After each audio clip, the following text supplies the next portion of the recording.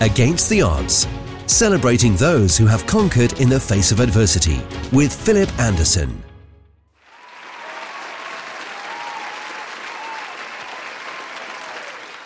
Well, what's with the celebration, I hear you ask, or will be revealed later in the programme? Hello, and a very warm welcome to this two-part chapter in a series of podcasts from Against the Odds, Surviving ME, where all this season we are profiling the life and work of the life coach and author, Dr. Rebecca Williams Dimsdale, who's been living with ME, myalgic encephalomyelitis, for 30 years, after contracting glandular fever at age 17, a devastating condition that has had multisystemic and neurological issues that has impacted her life in more ways than one. Suffice to say, in the early stages of the illness, she was forced to spend 22 hours a day of her life up in her bedroom, unable to move, suggesting procrastination isn't the only thief of time, but illness. Hence why we've titled this two-part chapter, Lost Time. But more on that in part 2. This is Against the Odds with Philip Anderson. But first, let's return back to our question of celebration. And what is it we are meant to be celebrating? Well, hopefully Dr. Rebecca Williams Dimsdale, who is waiting patiently in the wings, can tell us as we welcome her once more to the podcast. Rebecca, a very warm welcome. Oh, thank you for having me. Thank you. And you have arrived clutching something in your hand, I do believe, which ought to be a clue to what it is we are meant to be celebrating. Well, a celebration is a joyous thing indeed, and this is my latest book, Life Joy Journal. And this is your 4th book, isn't it? It is. It's the 3rd in the Life Joy series, and I also have Inspiring Ivy, as she is the queen of Life Joy. Well, it's interesting that you mentioned Ivy, because I know we're going to be profiling her later on in this series, as she was played quite an integral part in your own development, didn't she? Oh, absolutely. She was my grandmother, my best friend, and my guru of goodness. Oh, I love that expression, a guru of goodness. Yes, it's just come to me, but she really was. She was quiet, she was brave, she was full of faith, and absolutely determined to do something to make the world a bit better. In terms of the overarching theme of the book, you said it's part of your Life Joy series. What is significantly different about this one in comparison, say, with all the other 3 that you've published so far? Well, my Life Joy philosophy is love, integrity, fortitude, energy, joy, order, and you. And within that, we look at tools and strategies that give you an adventure to hope, harmony, and happiness, because we want more hope in our lives. We all desire to be happy. But really, I think the measure of our state of being is the quality of our relationships. And when we have harmony within those, it makes for joy. And it helps us manage the difficult times as well. So this Life Joy Journal is my most colourful book so far. Beautifully designed. I believe it's a work of art. My graphic designer, Sarah Clark, is immensely talented. And it's also interactive, so there's space for you to write and engage with the questions.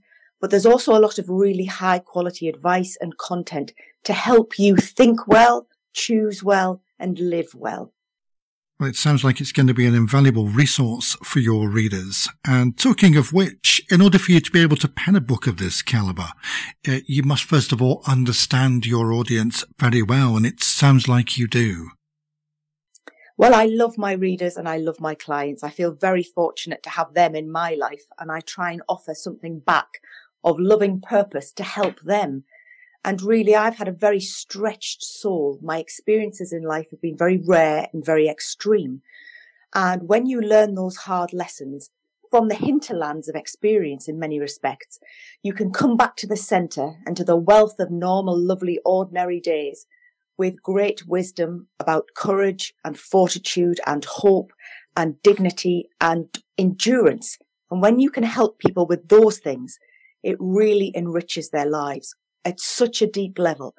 So I'm always living to help myself. Help me to help myself. That's my great prayer. And in many respects, my readers are people who are the givers in this world, the people who are looking to grow, the people who are helping at the food bank, donating. They're trying to help. They're trying to look after their family, their friends, their communities. And I'm quietly a bit of backup to help them keep going. Indeed, and I can honestly say that I'm living testimony of that because of the support that you've provided me. It's been truly invaluable. Well, thank you. It's been a privilege to be with you, but also people who have, long-term difficulties, to be able to keep going through them and in many respects transcend them are heroic. And people, especially with chronic conditions and ongoing disabilities, different abilities, better abilities, as we really ought to say, need some awareness raising of their great mission in life, because it's very easy to be happy and joyous when your life is smooth and you have a good income, you have good health, you have good people, you have holidays and hobbies and all the lovely things of normal life. But as soon as your life is restricted with difficulty or disability or illness or injustice, you need a toolkit to cope, to be able to be still you and not embittered. And the outcome of seeing that difficulty always has lessons in, and if we're brave enough, there are blessings too. And if we're really brave, we can work not to be diminished by them, but be enlarged. Well, that's truly amazing. And as you were saying, it's an immense toolkit that's going to be a huge resource in helping your readers on their journey. Thank you. I would hope so. And because I have listened to acres and acres of self-help and wisdom and gurus, I've done everything I possibly could to be well in mind and body. But what I found the people were most useful to me in great crisis and enduring crisis were the people who'd actually suffered. It's really easy for people who are fit and strong to stand on a stage and say, yes, yes, come on, everybody be positive. It's fine. You can do anything you want. Well, really, that's fine if you're fit and strong and life is easy. If you're hard up, you're unwell, you've got no help, how do you find the reserves within yourself?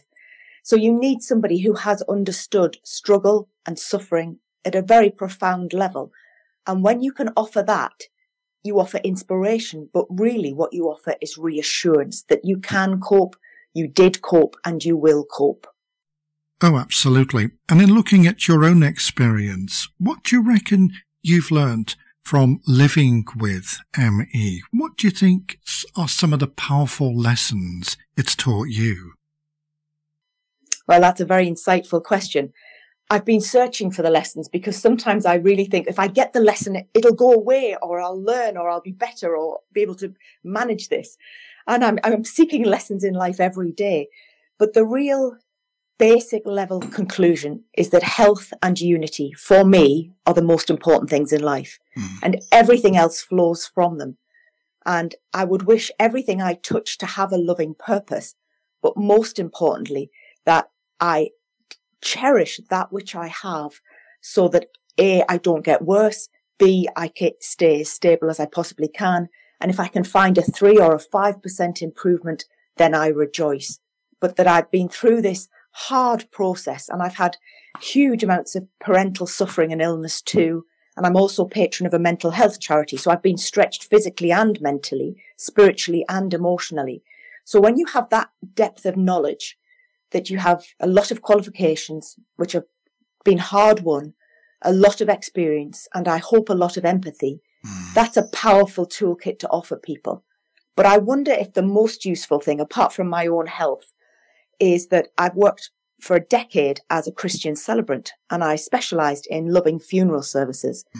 And I was very unwell doing a lot of those, and not many people knew how unwell I was, but by the grace of God, I managed.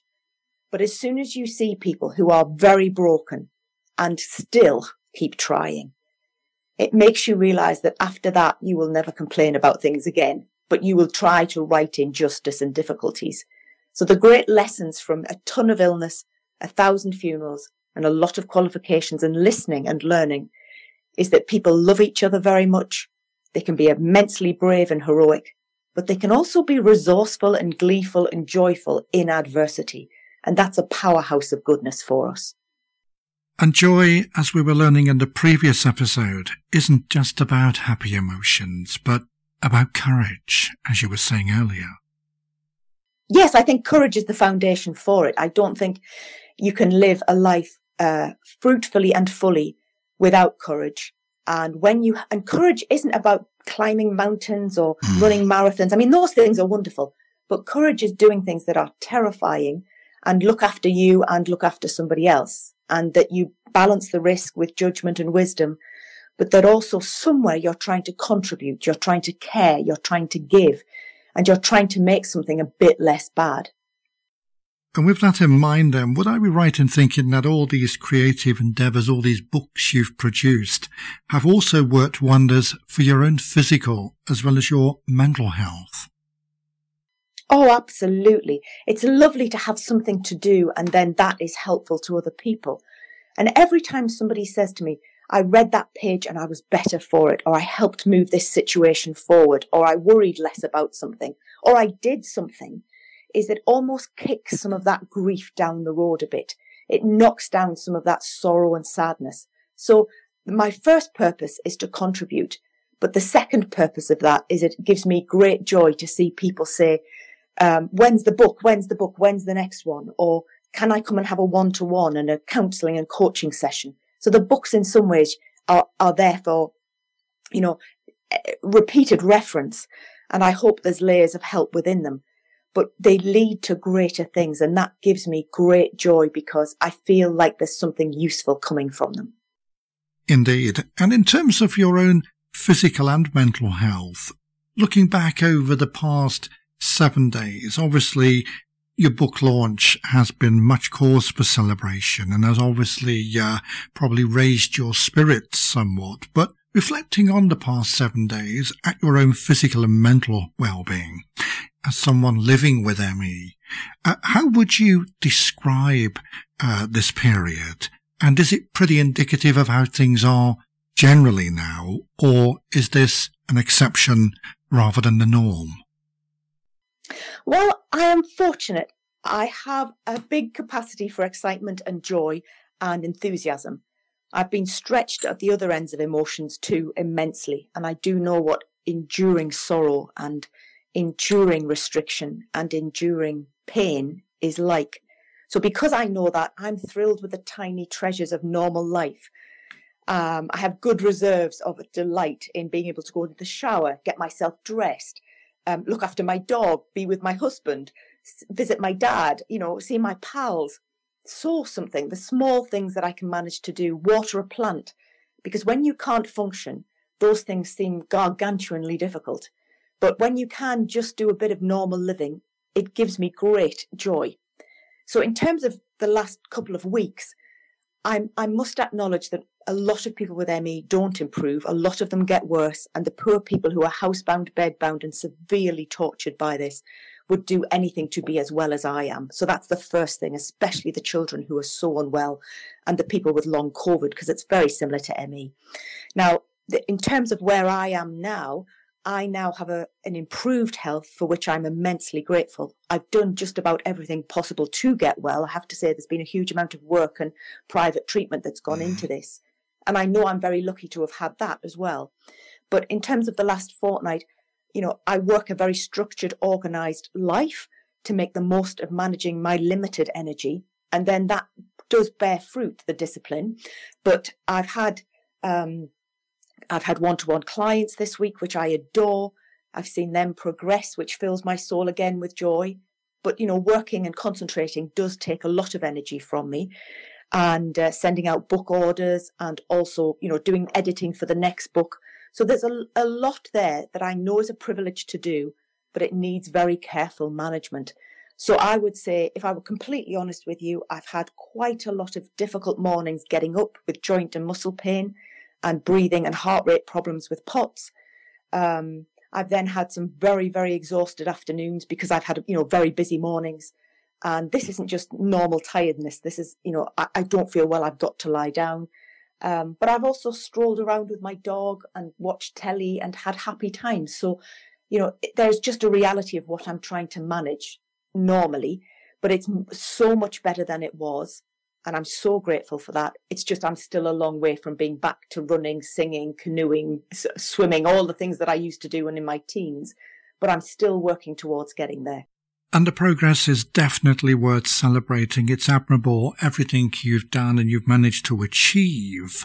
And what I think I'm hearing is that your recovery has been aided largely by your own input, you working with it rather than against it. Well, the problem is, especially with chronic conditions that have so little treatment and not enough understanding and research, is that we have a cultural maxim that if we push, we try that bit harder, it will solve it. Now, I've been a queen of pushing and trying. And the problem with ME particularly is that it makes it much worse. And that's really odd because I was used to training very hard so that I could practically run up a mountain when I was 16. I was very strong. And the more you pushed, essentially, the better you got. Whereas this is about pushing on an empty tank of energy, and you just go into terrible debt, delayed exhaustion and symptoms. I was going to say energy deficit, really. It is. It's counterintuitive. Yes. So the issue of, I would say improvement. I have to be completely honest. I'm far from recovered, but I have good resources within my soul to keep going and be cheerful. And the point about it is that when you've got very little help, especially from conventional medicine, you are absolutely on your own. So what can you do with your little bit of light and little bit of energy that's worth trying to make you better and isn't going to make things worse? So in some ways, it would be wonderful if somebody had said, yes, this is what you need to do. Here's a prescription. You do this and it'll improve. Well, really, that didn't happen for me. And certainly for many people with ME, they're advised very badly and it makes them much worse. So we must be mindful of that. But I have worked for 3 decades to find a 1% improvement, a 3% improvement. How can I be more disciplined to regulate my sleep, my intake, make sure my vitamins and supplements are correct? Check out, I have podiatry inserts, which help my joints immensely. So there's all these myriad of little things, as well as a ton of extra treatment that has meant that it's just been a very slow, consistent lifestyle of trying to be as well as I can. And I think the difficulty for those on the outside looking in, because ME is an invisible condition, it's not on the surface, it's not something that people can see like, if a person was in a wheelchair or wearing a hearing aid, etc. That must make it difficult for non-sufferers to really appreciate all of that which you've just described. Oh, of course. But the problem is, for many people, it is very visible. And, I was very visibly unwell for 20 years. I was desperately thin. I was very grey, pallor and colour, which would oscillate to being very yellow as my liver wasn't working properly. So you could really see that I looked like a cross between a banana and a custard. And, I was slow. I was like a little old lady when I was 25. And, there was times when I needed the wheelchair, and there were also times that people are so sick, they don't get out of their houses. They don't get out of their bedrooms because they're so in such pain and difficulty. Imagine if you had food poisoning, flu, you're hungover. That's the kind of illness, like, the people who have early infections, you feel really grotty, but it's just that doesn't go away and it gets worse sometimes. So sometimes ME is very visible. The first point. But secondly, I rejoice that you don't know there's anything wrong with me, because I want to be in the well world so much, and the normality of getting up and doing things and being able to function. So what is the cost of the conflict there then? There is. Yeah.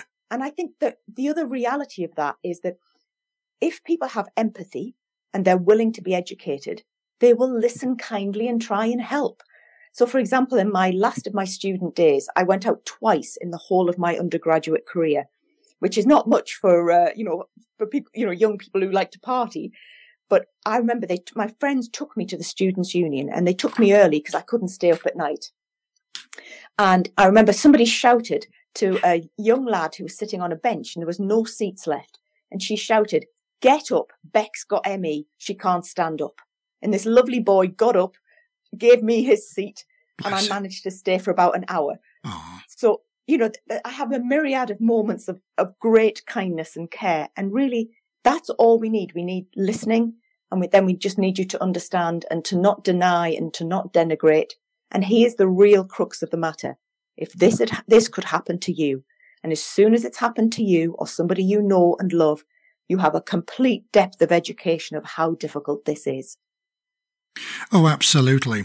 And just going back to your book, you were saying it's a big toolkit for helping people to manage their own resilience and find their own joy, as you yourself have done. How is the new book going at the moment? Oh, thank you. Well, the interesting thing is that somebody often rings me. I had one client who was my earliest shopper, and she always says, I read it for Christmas. So I always have a book launch for the last 3 years on Advent Sunday, which is usually the end of November or December. And people buy them for Christmas presents for themselves. But I didn't understand there's a thing called a Christmas read, that people save a book for Christmas. And I thought this was wonderful. So I've got about a dozen people who just read it over Christmas.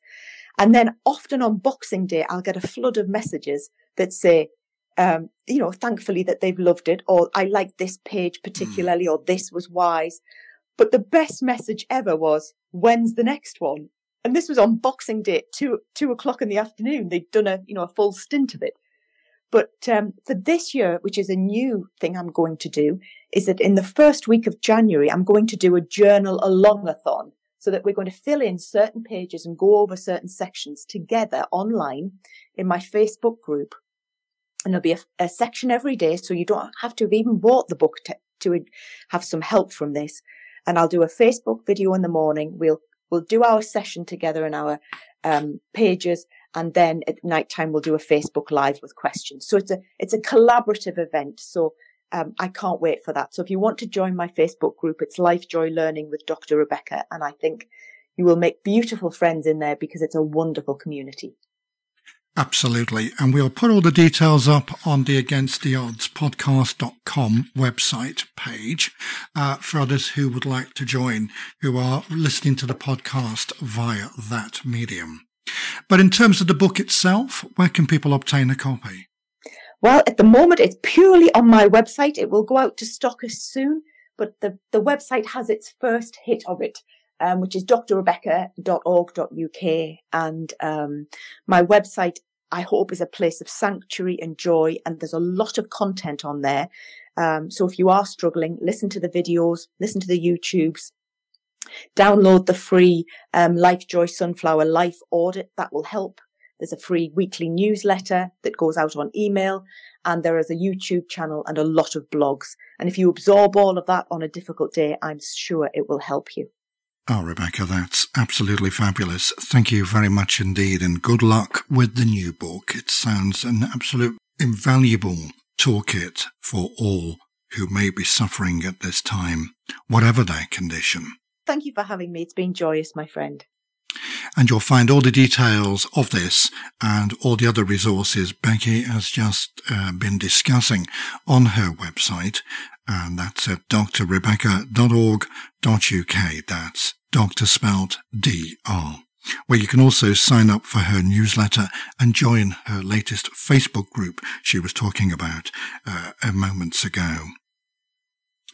And just to let you know, also, we've produced another podcast for this series, which deals with the top 5 misconceptions of ME. And they're all based on Becky's own experiences of living with myalgic encephalomyelitis, which I think you'll find very enlightening and, of course, of a huge comfort to family and friends.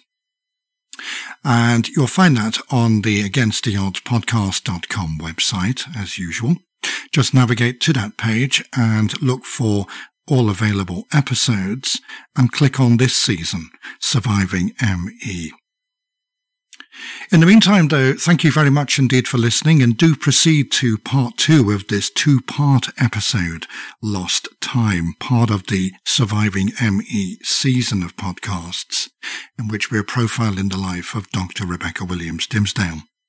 In that episode, you'll find that Rebecca is recounting her own experience of how she contracted ME in the early stages and the effects, of course, and how it did cause a lot of lost time to occur for her, to the extent where she found herself spending up to 22 hours a day in her bedroom. Learn more about that by going to againsttheoddspodcast.com and clicking on Surviving ME. In the meantime, though, thank you very much indeed for listening and for all your messages. Hopefully we'll be back on track in the new year. As my new studio is underway. I've not mentioned that at the moment, but I'm in the process of converting a spare room here into both a joint study and recording studio. And all's going according to plan. There was a little bit of illness, and that was the reason why there's been delays in bringing you these latest episodes. But all's going well, and I hope the same can be said of you all too. Thank you very much for all your ongoing support and for all your kind words of encouragement too. Whatever you're doing, do stay safe. Do take care. Bye-bye for now. Thank you for listening to this edition of Against the Odds, the bi-monthly motivational podcast celebrating the lives of those who have conquered in the face of adversity, produced and presented by Philip Francis Anderson. Whether you have a story of your own to share or you would like to be involved with the podcast in some other way, email info@againsttheoddspodcast.com or visit www.againsttheoddspodcast.com for more information and to submit a guest request ticket. This podcast is the property of Philip Francis Anderson.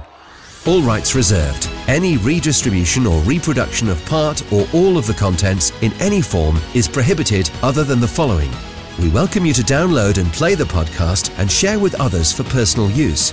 Please acknowledge Against the Odds Motivational Podcast as the source of the material. You may not, except with our expressed written permission, distribute or commercially exploit the content.